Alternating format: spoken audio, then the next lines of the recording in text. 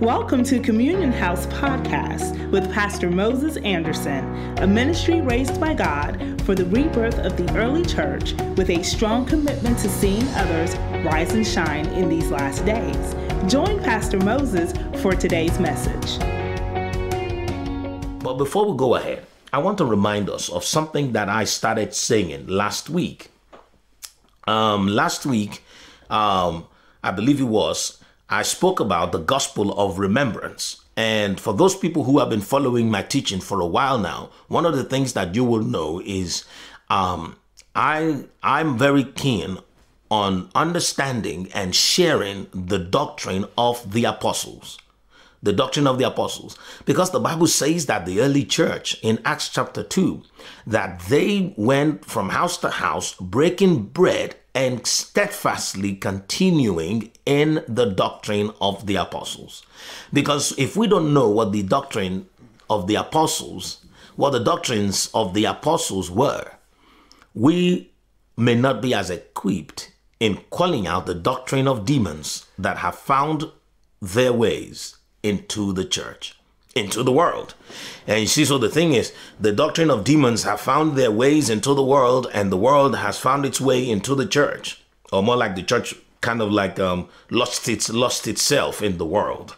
You know, because a lot of what we see today that have constituted weaknesses in the body have mostly, or I should say somewhat, been out of good intentions, wherein we wanted to become all things to all men, like the Apostle Paul said, becoming all things to all men, that by all means we may win some. In the process of becoming all things to all men and trying to accept all people and trying to make everybody feel welcome, I think to a large extent we have lost ourselves in the process. You know, the Bible, the same Apostle Paul, while he was speaking, he said, to the ones that are without law, I became as though I'm without law, not because I'm without law before my Father, not because I'm without law before God, not because I do not have accountability for the grace of God that is upon my life, nor responsibility for the privileges that I have. You see, so but that's the balance, or that's the balance that we've been missing mostly in the body, wherein we just went all out. We just want people to feel comfortable when they come to our meetings, and so we don't preach the gospel of repentance as we should, you know, because people who have yet to come into the kingdom still need to repent. You look at the way the ministry of Jesus began. It started with the ministry of John the Baptist. John the Baptist came and he preached the gospel of repentance. And Jesus came and he preached the gospel of the kingdom, which, of course, to us now that the kingdom has come, we call it the gospel of remembrance. And when Jesus was leaving, he said to his disciples, do this in remembrance of me. And that was the reason why when he sent the Holy Spirit to the disciples, he said to them, the Holy Spirit, the Spirit of truth, will bring to your remembrance the things that I have said. Now, that same Holy Spirit is the one that convicts the world of sin and the believer of righteousness. The believer needs to remember that he is the righteousness of God in Christ Jesus, and the unbeliever needs to be aware of their need for repentance. And so I've spoken a great deal over the last couple of years about these two things, the gospel of remembrance and the gospel of repentance. However, lately, the Holy Spirit has been weighing on my heart to add to my speak another gospel. When I say another gospel, there is no other gospel. There is only one gospel, and that is the gospel of the Lord Jesus Christ. The gospel is the good news of the coming of the Lord Jesus Christ. So what I mean is another dimension to the repentance and the remembrance. And so today I am glad to introduce to you the gospel of resemblance. The gospel of resemblance. So we as believers, we need to look like Jesus. We are like him. When we got born again to become like him. Jesus said, unless a grain of wheat falls to the ground and dies, it abides alone. And so when he fell to the ground and died for your sins and my sins, not fall as one will fall into a temptation, but fall as laying his own life down to be in the ground for your sake and then raised up for your justification. When that happened, he was raised up as the firstborn amongst many brethren. And he said, as I am, so are you. So if the life that I now live is the glorified life of the Son of God, when I show up, Jesus should be seen. Jesus should be seen. And so it is not enough for us to repent from sin and be translated into the kingdom of God's dear Son, Jesus Christ. It's not enough to have our feet removed from the merry clay and set upon the solid rock to stay. It is not enough for us to be saved and scooped out of the world into God's own family, which is the process of repentance. It is also critical for us to embrace the gospel of remembrance, which keeps us reminded of what was done for us and what we are meant to do, to keep us in remembrance of the sacrifice that he made, so that we always have the willingness to make sacrifices for others. Jesus gave us his life, not just so that we can give him our lives, but so that we can take his example and then give our lives to others. I jokingly said a couple of years ago that I once gave my life to Christ. But then after a while, as I grew in the faith, I realized what I had done. So I went back and took it and then gave it to others. And, it takes you have to think about it. I mean, I didn't just say it. I thought about it. I thought about it before saying it. When the point that I was trying to get across back then when I said it is this: a lot of us, we just see the relationship between us and Jesus as all there is. Jesus gave me his life. Okay, he did well. I'm just then also going to give him my life. Okay, so that's why we say we've given our lives to Christ. But in reality, what Jesus commanded us to do is not to come and have that exchange of, okay, look, here is my life, the glorified life, you take it. Let me have yours. That wasn't going anywhere. Now we're even, or the exchange is complete. No, Jesus says, greater love has no man than for a man to lay down his life for his friends. And so Jesus gave me his life, so that I can take his example and use that as, and use it not just as a motivation, but as my guiding principle for daily living, to give my life to others. Jesus gave me his life, and then I give my life to others. That is the way it works. We pass it on. Freely have you received, therefore freely give. Now, so you see, as believers, having been translated into the kingdom of God, we need to be reminded of that constantly, so that we are not just walking around with such an entitlement mentality that says, oh, Jesus gave me his life, so others need to give me their lives as well. Jesus already forgave me, so others have to put up with me. Because if we're not careful, if we don't remember it appropriately, we make it about us rather than make it about him, and invariably about others. All right. And so that's the gospel of remembrance, to constantly be reminded that that there is nothing I can do to save me other than to embrace the salvation that he already has for me, so that way I block the door to condemnation that comes from falling short and the guilt that comes from going astray, so that rather than stay guilty and feeling condemned and wasting precious time, I embrace the grace of God because it's justified me, and I keep moving, doing the work of an evangelist, reaching out to others lovingly and prayerfully and committedly.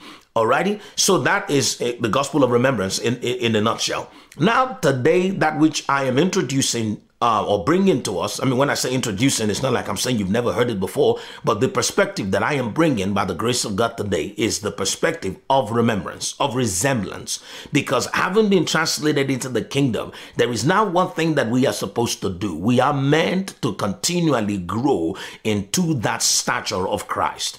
You see, because Christ is not a baby anymore. So you may go to places of worship and see statues of Jesus as a baby being saddled by or cradled by Mary.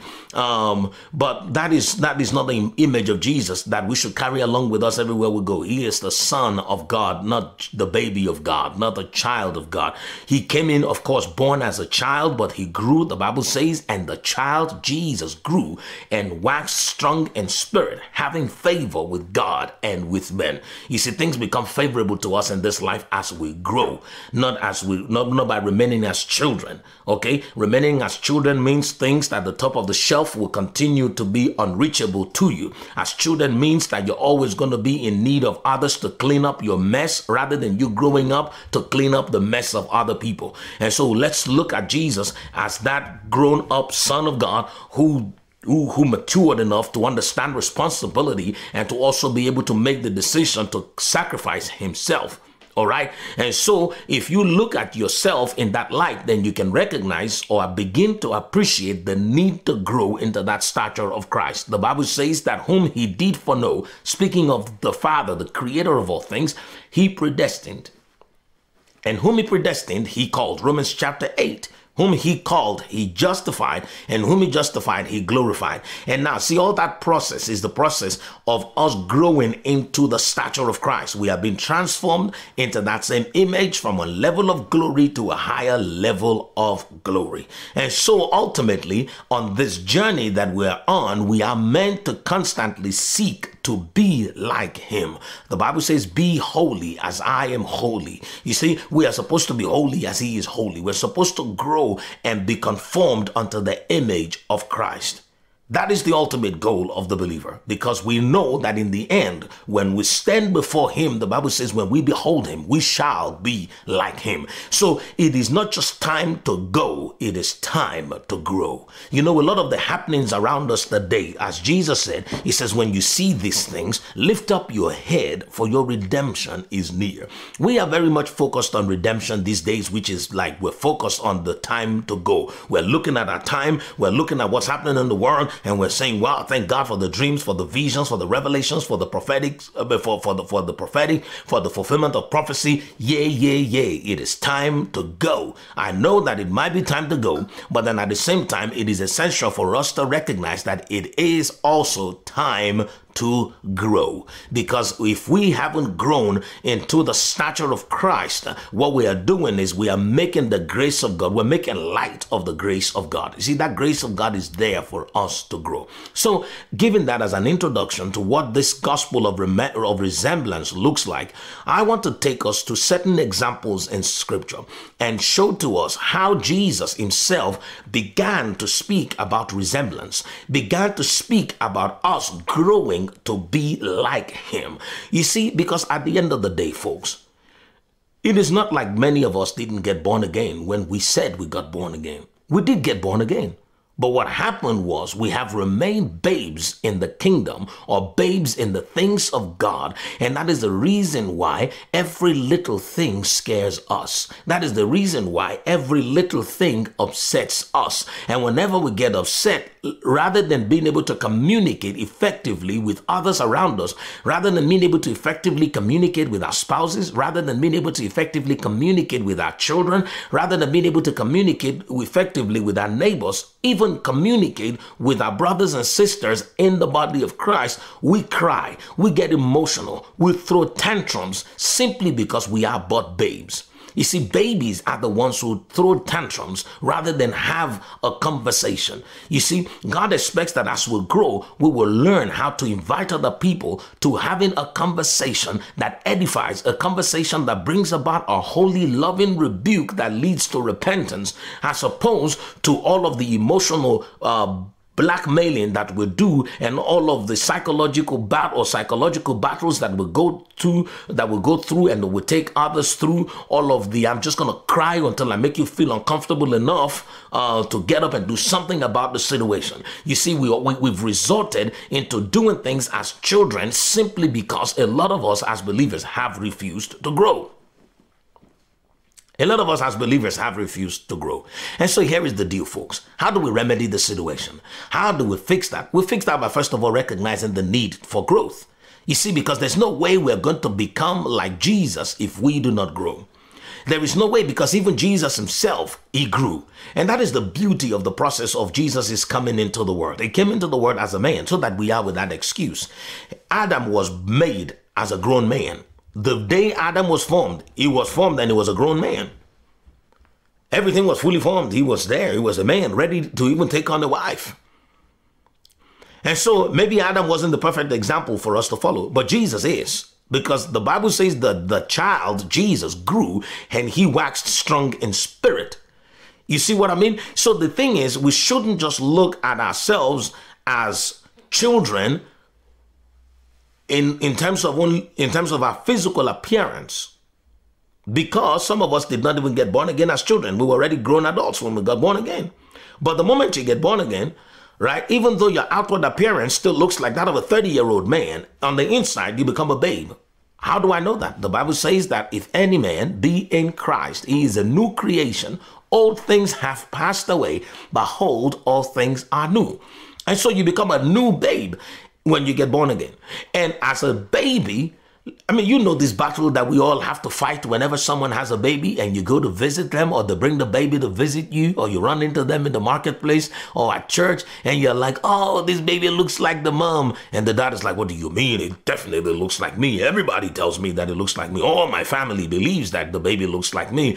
And then, you know, you dig yourself out of the hole if you can. And sometimes you dig yourself even deeper by pointing out features that obviously make it even more an argument that the baby looks like the mother. And while you're still there, digging yourself in or out, somebody else comes, which might even be your own wife. And she comes and says, wow, this baby looks so much like their dad. And it's like, can we all just agree on who the baby looks like? The answer is no, we cannot, because babies keep changing. At 3 months, they may look like the grandfather. And at 6 months, they may look like the father. They keep looking like different people. I mean, we only just pray that they don't grow up continuing to look more like the postman, as the joke goes. So at the end of the day, we know that the difficulty exists in being able to tell emphatically who a baby looks like. But then as the child continues to grow, in the admonition of the family, we begin to see more clearly who the child looks like. I tell you what, folks, the significance of what I am saying to you as a believer is the reason why you feel like your authority, not maybe even feel, the reason why your authority hasn't really been that effective is because you're trying to scare demons out of your world who look at you and they're like, who is this guy? We don't know this guy, this newbie. We don't even know who you are. You know, as they said to some people who tried to cast out demons in Jesus' name, they were like, Paul, we know. Jesus, we know. But who the heck are you?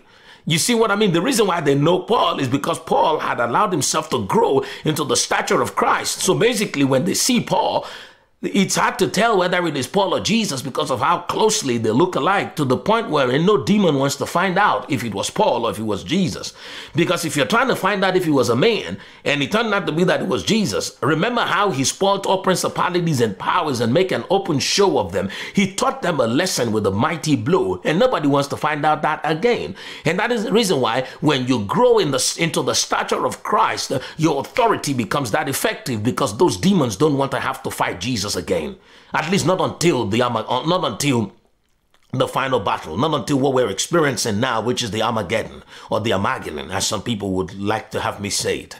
You see, but then at the end of the day, the deal is this: the more you look like him, the more effective you are in your authority. See, when I was but a babe, I couldn't go and tell the people working for my dad how they should do their jobs. They're just going to look at me and smile and say, well, nice try, little fellow, get out of here and go suck your bottle. You see what I mean? But then as I grew older and I worked with my dad, I had times wherein I actually hired the people that worked in the company. I would be the ones to interview them and just tell my dad, yesterday I interviewed a lady that's going to resume and start doing this and doing that. And he's totally fine with it because he's come to be confident in my judgment as I have grown into his stature. And so that is why it is important to you as a believer to grow, because without growing, you cannot have the full resemblance of the Lord Jesus. And if you don't have the full resemblance of the Lord Jesus, you show up in heaven and you're trying to use Face ID to get in, and it keeps denying you simply because you have a face that is alien to the kingdom of God, to the presence of God. You see, ultimately, let me put it this way. Jesus came down for one thing, and that is to save you and I. And the way that he saved us is to give us his identity. John chapter 1 begins by saying, in the beginning was the Word, and the Word was with God, and the Word was God, making it very clear that the Word of God and God himself have the same identity. And this Word became flesh, the same John chapter 1, and dwelt amongst men. And what happened? We beheld his glory, and that glory was as of what? The Son of God. So we're still talking about that identity. That glory refers to the identity of God, the same identity that God wants to share with you and me. God is so eager to see you grow to being able to use his driver's license as your own ID card. Yes. Ultimately, God wants you to be able to use his own identity. And that's why he gave it to you, but then I cannot show up as a 6-year-old boy holding up my father's ID card. Because when you look at it, we don't look anything alike. Some people said we look alike on some days when I was 6 years old. But now, as a man, you see me and then you know whose son I am. You see, and so that is exactly why Jesus came. And that is how salvation is obtained.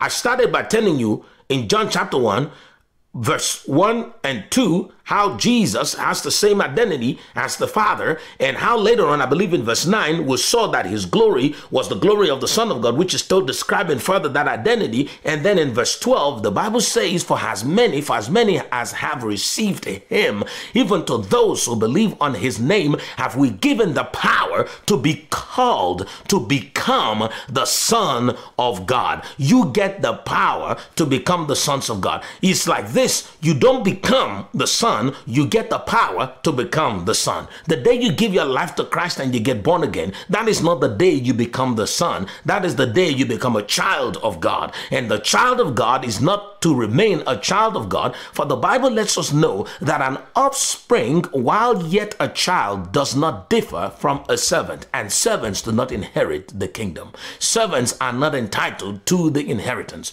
Remember when Abraham cried to the Lord and says, are you going to let this happen, wherein a servant is who inherits me? I need my own son. I need my own child. And God gave him his own child that grew and became a son. And so at the end of the day, do yourself a favor. Don't remain a child. Don't remain a servant. Grow up and become a son, because when you become a son, you have already been given the power to make it happen. And that power is the Holy Spirit. You see, when the Bible says, have we given them the power to become the sons of God, that was an introduction of the Holy Spirit into the picture of your salvation. The Holy Spirit was introduced to us from John chapter 1, verse 12, as part of our salvation journey and salvation experience. And someone says, but how do you know that the Holy Spirit is that power? Could that power not have been faith? Could that power not have just been, what do you call it, incumbent identity that will then eventually mature at the end of the day? No, Romans chapter 8 verse 15 clearly lets us know that the Holy Spirit is that power. In fact, why don't we read Romans chapter 8 verse 15 together? Romans chapter 8, the chapter 8 of Romans is actually a chapter that I believe everybody needs to have memorized. At least if not fully memorized, to being able to recite it verse by verse, to at least know all of what it says. It is such an amazing guidance or set of guidelines for the reasoning and the mentality, or shall I say the psyche of the believer. And so Romans is the very first epistle that was written, or at least we have written, by the Apostle Paul. And chapter 8 verse 5 of the book of Romans says this: for you, in fact, let's read from verse 14. Verse 14 says, for as many as are led by the Spirit, they are the sons of God. So the power to become a son of God is to recognize the need to put your hand in the hand of the Holy Spirit and let him lead you. That is the power. Now, verse 15 makes it even clearer. It says, for you did not receive the spirit of bondage again to fear, but the spirit of adoption, by whom we cry, Abba, Father. Abba, Father. The power to say that God is your Father and you are a son is the Holy Spirit. The Holy Spirit is that power. The process of transformation is by yielding to the leading of the Holy Spirit. Now, let me say this. As a child, you are led by your emotions. When you feel uncomfortable, you cry. As a child, you are led by your belly. When you are hungry, you cry. But then as an adult, as a son, you aren't supposed to be led by your belly, just as Jesus said. For as you know, it's interesting that the first temptation was a temptation to see whether Jesus was still a baby or if he has grown.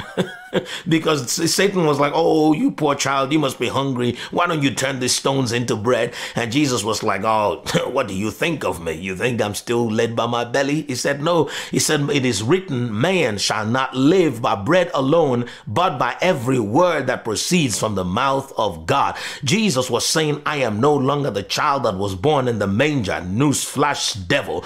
I am now a grown man because I have grown and waxed strong in spirit. I am no longer led by my belly. I'm not going to cry for bread, but I am going to be led by what the word of God says. Jesus said, man shall not live by bread alone, but by every word that proceeds from the mouth of God. And how do words proceed from the mouth of God? By the ministry of the Holy Spirit. Jesus says the Holy Spirit is the one who says to you what is in the heart of the Father. He says when the Spirit of truth is revealed, he will not say to you anything of his own volition, of his own self, but he will say things, of the heart of the Father. So basically, by his volition is to say the mind of God. His agenda, his mission is to say what's in the mind of God. And so we hear what God is saying by the Holy Spirit. And so I want to say this to you folks.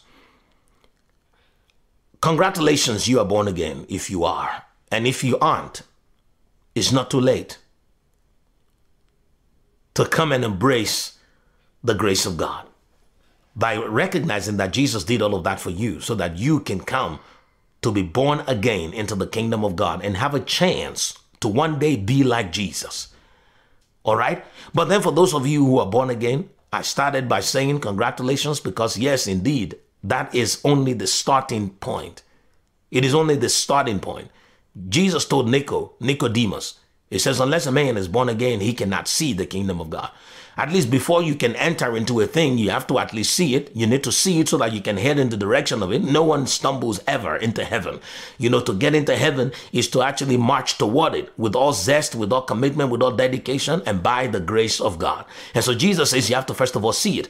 He said, but not only seeing the kingdom, in verse 5 of John chapter 3, Jesus continuing in his discourse with the same Nicodemus, he said to him, he said, unless a man be born of water and of the Spirit, he cannot enter into the kingdom of God. When you are born again, you are born and you are like a child in the kingdom, but you have to grow and you have to grow and become a son so that you can have the full inheritance of the kingdom. My friends, if you struggle with your identity as a believer, or you struggle with being the righteousness of God in Christ Jesus, if your focus is still a lot on the addictions, on the carnal desires of the flesh, it is because you have yet to outgrow those desires. If you struggle to be at peace in the midst of the storm, it is because you have yet to grow in the things of the Spirit. If you struggle with having joy all the time in the Holy Spirit, regardless of the happenings around you, it's because you have yet to learn fully or enough how to be led by the Spirit. See, growing up is the only chance we have at truly resembling Jesus. Having the resemblance of Christ is the ultimate gospel. You see, and when I say the ultimate gospel, is everything about the gospel culminates in actually being like Jesus. Remember, in the beginning, God started by saying in Genesis chapter 1, verse 26, he said, let us now make man in our own image and after our own likeness. Let him have dominion over the fish of the sea, the birds of the air, over every creeping thing that creeps upon the earth, even over every cattle. If we are ever going to take this authority that Jesus has so graciously given to us and use it to assume once again the position of dominance, of having dominion, then we need to grow into that same image. Dominion is reserved only for man who is in the image and in the likeness of Christ. And so the reason why the things around you are still dominating you is because you haven't grown. The reason why things around you are still troubling you is because you haven't grown. The reason why you find it difficult to forgive people is because you haven't grown. So the example, in fact, let me share with you the example that I gave on the radio today about pointing to the need for growth. If you would come with me to the book of Luke, chapter 7, the gospel according to St. Luke, chapter 7, details the account of Jesus and his disciples talking about people who do silly things around us, all of those people who say things that we don't want to hear, all of those people who disagree with our theology, all of those people who disagree with our politics, the same people that you want to slap every time you see a comment from them on Facebook, all those people that you just want to, ignore calls from because they are, in disagreement with you, and those family members who continue to tease you about the things that you want to forget. Every one of those people, Jesus and had an encounter where his own disciples were struggling with silly people, were struggling with people who continued to frustrate them, and in the process, it's actually Luke chapter 15. I believe it's Luke chapter 15, and if it is not, we'll do a quick search for it. Hold on one quick second. Because while I was getting ready, I had my notes from the radio right here with me. So I should just be able to pull that up very easily and very quickly. Are you telling me something? Okay, awesome. God is good. Alrighty, one quick second, folks. We're nearly there. It is Luke chapter 17. I knew there was a 7 in there somewhere. And so let's go to Luke chapter 17. And in Luke chapter 17, I will read as Jesus was saying to his disciples. This is what he said. First of all, in verse 1, the Bible says that his disciples, then he said to his disciples, it is impossible that no offenses should come, but woe to him through whom they do come. It would be better for him if a millstone were hung around his neck and that he were thrown into the sea than that he should offend one of these little ones. Alrighty. I mean, offenses have that kind of grave consequence. So Jesus is saying, I know that this thing is critical. I know this is not something to take lightly. When people offend, when people say things that are offensive, it triggers a reaction. But even the one who is saying it, of course, themselves are coming under a burden for doing so. Alrighty. And now verse 4, he says, and if he sins against you 7 times in a day, and 7 times in the day he returns saying, I repent, you shall forgive him. Now, this is the part wherein people say, I don't have to forgive those people who don't come to me to beg for my repentance. To beg for my forgiveness or repent. I don't have to. And that is the excuse that a lot of us have been given. But Jesus was saying this for a particular reason. Because you know that he had already told them earlier, that he told them in someplace else, I should say, that if anyone offends you, even if it is 70 times 7 in a day, you should just forgive them. And I'm going to tell you, this thing is a maturity process. There are 3 stages to forgiveness. There are 3 stages, I should say, to being at peace with men. Stage number 1 is the baby level, or more like what I would call a teenager level. When people offend you and they come to repent, forgive them. Some of us aren't even there just yet. Some of us, when people offend you, your spouse did something he shouldn't have done and is asking for forgiveness and is telling you that he is sorry and is even obviously repented, because to say you're sorry is one thing. To be sorry is not to be repentant. Okay, I can tell you that I'm sorry, I can confess my sin, but then until I turn from that way and start to bear fruits in the way that I should go, which are fruits worthy of repentance, I have not repented. Okay, to just say it is not repentance, it is confession. Now, I am talking about the fact that your spouse has confessed and even repented because he's no longer walking that path, but yet you still find it difficult to let go.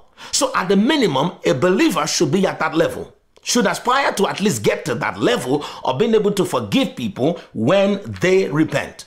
But the disciples at the time when Jesus was telling them this, he was telling it to them because he knew that they were still babes when it comes to the things of peace. To be at peace with all men has 3 stages of growth. Stage number 1 is be at least able to forgive those who repent. Stage number 2 is even if they don't ask for forgiveness, even if they don't repent, if they continue to attack you, if they continue to say those things, Jesus says 70 times 7. Forgive them. He's taking it to another level. Now, the 3rd level, which is the level that Jesus is at and he expects you to be, the level that you can grow to, is the level that Jesus was at when the disciples of John came to him and said to him, Jesus, we understand that you're a busy man, okay? Because, you are this Messiah and all that stuff, and that must be a very busy position to be in, trying to save the world. But at the same time, you have a cousin who is in prison, who is not just a family member, but this is also a ministry partner of yours. He was the one that announced you to the world. This was the person that introduced you to us. We didn't know you. We didn't know you. I mean, whether you're from Galilee or from Nazareth, I mean, we couldn't care less, or we could care less, you see. But we know this John because he had labored over us in the gospel of repentance. And this same John the Baptist, who baptized us in water, introduced us to you. He did all of that for you, and yet is in prison, and you wouldn't even show up. Now, these people were speaking out of the pain and out of the hurt that they were going through. And just as it is, when you see people saying things that hurt you, it's most likely because they themselves are hurting. Let me tell you something, because kind begets kind. You see, if you have all those people saying those things to you or doing those things to you, most times people do things to the tune of their understanding. Out of the abundance of the heart, the mouth speaks. If I'm mature in my heart and loving in my heart, I will speak peaceably. But when I'm struggling with immaturity, and when I'm keeping guile, or when I am deeply hurting myself without having gone to the Savior for healing, then guess what comes out of me? What comes out of me will be things that are repulsive, things that are offensive, things that continue to divide rather than things that unite. Okay?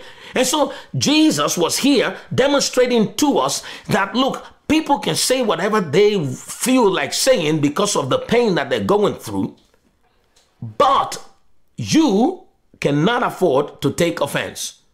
Jesus says to those people when they came and they were like, Jesus, look, we're not sure we agree with your way of friendship or family or ministry. The way you're doing ministry is not the way we would do ministry. When we have people who do ministry with us, we'll look out for them. But here you are, you're just busy doing your own things. Now, they were speaking out of their pain, of course. And Jesus said to his disciples, he said, offenses will not but come, but happy is he who is not offended for my sake. Now, that is adult level peacemaking, which means you don't even take offense in the first place. All right. But I digress by telling you those two things. Let's come back to the one thing, which is the very basic level. Jesus says when they come to you to ask for repentance. Now, what was the response of the apostles? Let's look at it together. What was the response of the apostles? The response of the apostles was phenomenal. When Jesus said to them, when somebody asks for repentance, you should forgive them. Verse 4, Jesus says, if they come saying, I repent, you shall forgive them. Now, what was their response? Their response was this. And the apostles said to the Lord, increase our faith. Why would they say increase our faith? Because they were listening to what Jesus said. Jesus said it is impossible for offenses not to come. And because they had known that Jesus had already said to them that the things that are impossible with men are possible with God, and with God means by faith. You see what I mean? So they knew that it was not possible for them to do what Jesus was saying because offenses will always come. And you're saying that I should forgive people. They were like, well, if that is what you're saying, we know that two things are at play here. Number one, some people are too proud, or most people are too proud to even come and say, I repent. Most people are too ignorant and unaware of the foolishness that they are doing to come and beg for your repentance. Right? And so they already saw that as an impossibility. And now you have one impossibility on hand, and now you have an impossibility on the one hand, and the other impossibility is that even they will forgive those people. They were like, there's no way. Look, if we're going to do that, Jesus, you need to increase our faith. Jesus' response was phenomenal. Jesus' response pointed them to the ultimate solution for going up the ladder of growth in the kingdom. He said this to them in verse 6. So the Lord said, if you have faith as a mustard seed, you can say to this mulberry tree, be pulled out by the roots and be planted in the sea, and it would obey you. Of course, you know that the sea represents the world. And so Jesus is saying the things of the world need to be casted out of you and thrown into the world. So the mulberry tree that has taken root in you, which is the root of offense, Jesus says that the smallest faith is enough to take that which has taken root within you and uproot it and cast it into the sea. Ladies and gentlemen, at the very minimum, At the beginning of your growth process of living peaceably with all men, Jesus says, just use that little bitty faith that you have to uproot the mulberry tree and cast it back into the world. Offenses belong in the world. They don't belong in the heart of the believer. That's what Jesus was saying here.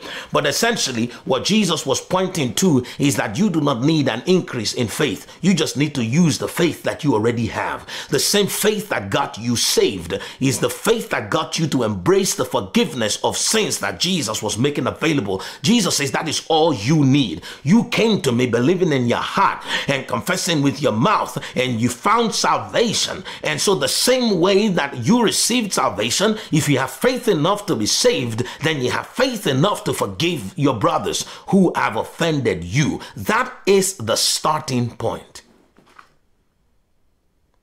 It is time to grow. It isn't just time to go. I know we're going to go to be with the Lord and to receive our new bodies and come back to reign with him in glory here on the earth. But before we go, we need to grow.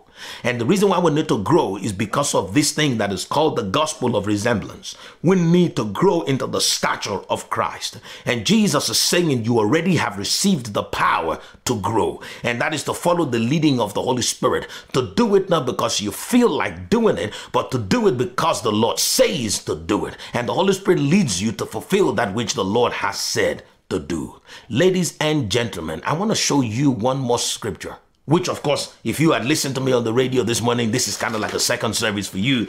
Let's go to the book of Hebrews very quickly. Chapter, let me not guess this time around. It's Hebrews chapter 5. Okay? Hebrews chapter 5, verse 12.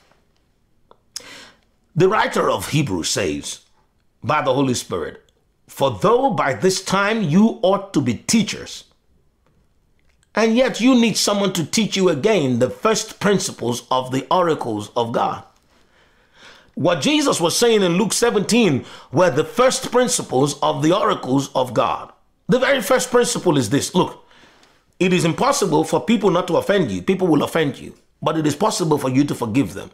And you don't even need all the faith in the world. You need just that fundamental faith that got you saved. If you have faith enough to have been able to receive the forgiveness freely that the Lord gives, you should be able to extend the same forgiveness to others at a minimum. And so Jesus is saying that when the Bible is saying here that when the world is in darkness, you are meant to be the light. You are supposed to be the teacher of others by your example. But even you are now struggling with the fundamental principles of the oracles of God. The fundamental principles of being able to uproot the root of offense from inside of you and cast it out. Let me say this again before we continue reading the book of Hebrews. Look, if you're still struggling with forgiving the people that offended you, you're a baby Christian.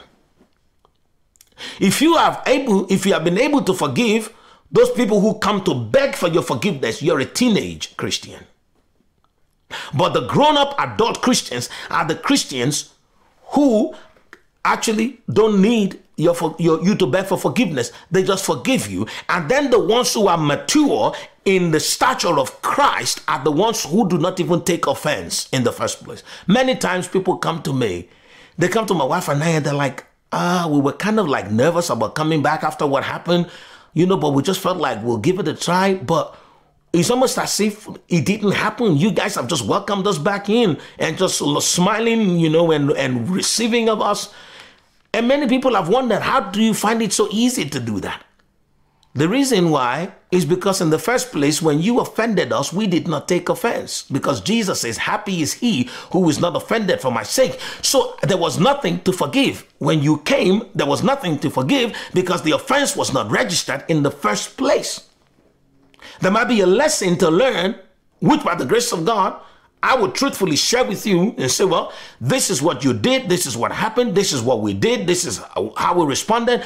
Now, for the sake of rebuking one another and growing together, maybe we should have done this like this the next time. And that is said out of love, and then we can just continue with the lesson that we have learned. It is not about forgiveness or offense, because in the first place, we did not take offense, and that is the reason why there's no need for forgiveness. We can channel all of our virtues toward growing together. You see what I mean? And so the secret so it is easy to forgive those who ask for repentance, of those who are repentant. But let me tell you something, even easier than forgiving those who ask for repentance is not even having anything to forgive in the first place by not registering the offense. Okay? So, because I believe it's very critical for us to know that Jesus, right, operates like that. The kingdom of God operates like that. The Bible says that if the Lord regards iniquity, who shall stand? God is not counting your sins against you. That is why the Bible says there is therefore now no condemnation to those who are in Christ Jesus, who walk according to the Spirit and not according to the flesh, because in the Spirit there is no regard for your sins. And that is the same way you need to live with other people. When they do something, you can recognize a room for teaching them. Your role is not the role of a punisher. Your role is the role of a teacher, to teach people the oracles of God, as opposed to punishing them and say, I'm going to teach you a lesson. If I stop talking to you, then you're going to know that what you did is bad. Now, if I don't talk to you so that you can know that what you did is bad, how on earth am I going to let you know that what God does is good? Think about it. There are people that we stop talking to because we want them to know that what they did is bad. And by so doing, we miss the opportunity of being able to share with them the gospel of remembrance, that what God has done is good. And because of that, we also need to continue to go about doing good, healing all manners of sicknesses, forgiving all kinds of hurts. We aren't supposed to be the punisher of our brothers and sisters. Paul said that we are not like the rulers of the Gentiles who lord over them. He said we are helpers of your joy. And so here the writer of Hebrews is saying that you are supposed to be teachers, but now even you are in need of somebody to remind you of the oracles of God. That also makes a case for the gospel of remembrance. The gospel of repentance is for the unsaved, the gospel of remembrance is for the saved, and the gospel of resemblance is for the sons. The sinner, the saved, and the son. I think that helps us remember it better. The 3 S's. The repentance is for the sinner, remembrance is for the saved, resemblance is for the son. The ones who have come to understand the need to grow in the admonition of the truth and into the stature of the Christ. So I'm going to leave us with this thought, folks. Hebrews chapter 5 verse 12 that we have just read. He says you are meant to be the ones leading by example, but now you're struggling with the fundamentals of the oracles of God. How can I invite somebody to come and embrace the forgiveness that Jesus has for them when they know that in fact I haven't forgiven them for what they did in 5th grade? That pencil that they broke has broken my heart, and it's remained shattered till now, not allowing for me to receive the fullness of what God has for me, because I receive the fullness of what God has for me when I'm able to give of the fullness of what God has given to me. Jesus says, and as you forgive others their trespasses, your heavenly Father forgives you your trespasses. God has already forgiven you, but it is in the process of forgiving others and living with an open heart and a clear conscience that you enjoy the fullness of the forgiveness that God has for you. Moses Anderson translation. But I tell you what, folks, verse 13 says, for everyone who partakes of only milk is unskilled in the word of righteousness, for he is a babe. The Bible says that you're a baby. When you're still struggling with being able to forgive those who ask you, you're a babe. And if you're not going to forgive until they ask you, you're a child. And if all you do is forgive only those who ask you, well, you're coming out, but you're still like a teenager. You need to get to the point wherein you are beyond adolescence. You are living in the maturity and in the stature of Christ by not even registering the offense. I know that I've said it and now I'm repeating myself, but it's okay, because for me to say it, I don't mind, but for you, it is safe. Now, verse 14 says, he says, but solid food belongs to those who are of full age. That is, those who by reason of use have their senses exercised to discern both good and evil. The Bible says that it is by using it that you make it perfect. You just read it. Verse 14 says, by reason of use, Those people who are mature, who are like Christ, are the ones who have used again and again their senses, the sense of compassion, the sense of forgiveness, the sense of not even holding a grudge in the first place. Those are the ones who are able to discern between good and evil. Those are the ones who have resemblance to the Son of God. The Bible says that is the key. The key is to be skilled in the word of God. The key is to use your senses, is to practice. So practice makes perfect. I want you to remember that word perfect. Let's go back to Luke chapter 17. Luke chapter 17, what did Jesus say? Jesus says, if you have faith as a mustard seed, you can say. So basically, what Jesus is saying is you need to practice forgiveness first. Now, how do I know that? Let's go back to, I believe it's verse 4. Verse 4 says, and if a brother sins against you 7 times in a day, 7 times he returns to you, you should forgive him. Why was he using the number 7? Because he was pointing them to perfection. Perfection is the number 7 is the number of perfection. And so Jesus was saying that for you to be made perfect in your being able to be at peace with men, you need to get there by learning how to forgive. And by learning how to forgive is to practice forgiveness. And so if you want to really get good at forgiving people, don't wait until those things don't bother you anymore. Now, one of the things that people do is that people are like, man, it's still too soon. It's still too fresh. I'm still hurting. Let some time pass before I can forgive you. Now, that is because, by doing that, you're not going to get any better at learning how to forgive. If you're waiting until you have a lot of faith, you see, until it doesn't bother you anymore. When I have faith enough, I can do that. That's what the disciples were saying. They say increase our faith. And Jesus is saying, no, I don't have to increase your faith. You increase in faith by doing it now. Today is the day of forgiveness. The Bible says today is the day of salvation. So while it's still hurting, forgive. While it is still painful, forgive. And when you do that again and again, you attain the perfection. And the perfection ultimately is that, you know what?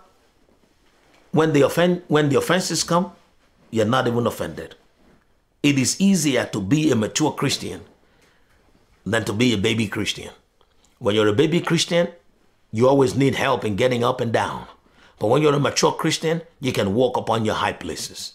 And let me tell you something, Christianity or your walk with the Lord becomes so much more fun when you are a son because you know the heart of the Father. When I was a little child, whenever I asked my dad for anything and he doesn't give it to me, my heart is broken. But as I became a man, I wouldn't even ask for things that are not that I don't need, things that are not justifiable, things that have no bearing on progress or fruitfulness. You see what I mean? And that is what happens to a lot of us when we keep feeling like, oh, God is not answering my prayer. It's because you're not even asking in accordance to his will, because children don't know the will of the Father. It is when you start to grow that you begin to understand the dynamics of the kingdom, and then you understand the will of the Father and you stop asking amiss to consume upon your foolishness. The Bible says when you ask amiss, you're asking to consume upon your lust. Children are the ones who lust after the things that they see. Adults grow into understanding the significance of the things of the kingdom, and by so doing, when you are asking from a place of maturity, you're already asking what you have already concluded in your spirit, being witnessed to by the Holy Spirit to be the will of God. And guess what? It is done. There are many advantages to growing.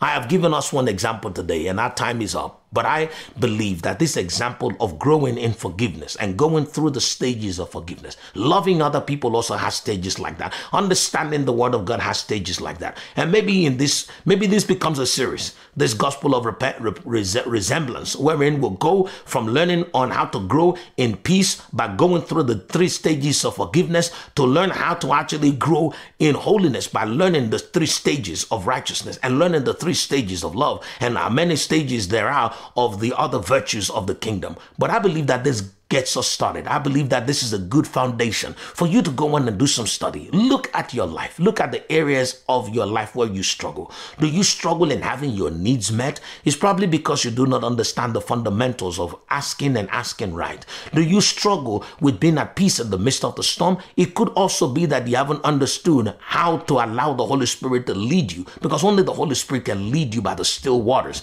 and allow for your heart to be cooled and restored by the green pastures. So if you have struggled, or if you have struggles in whatever area of your life, God does not have to change. Your situations will change when you grow. I tell people, one of my favorite examples of illustrating how growth helps in this life. When you give birth to a child, the child does not immediately begin to walk, even though he already has 2 legs. You don't go and exchange the legs for wings, and you don't go and replace the legs with sticks. You just continue to feed that child. And as the child grows, those same legs that could do nothing start to crawl. And as they continue to grow, as you continue to nurture them and feed them and model to them the example of how to get around the house because they see you walking on 2 legs, after a while, they themselves begin to walk. Have you replaced the legs? Have you changed your home? Have you changed being a parent? No, nothing's changed. Just the child has grown. And so for many of us, the prayers that we are asking for change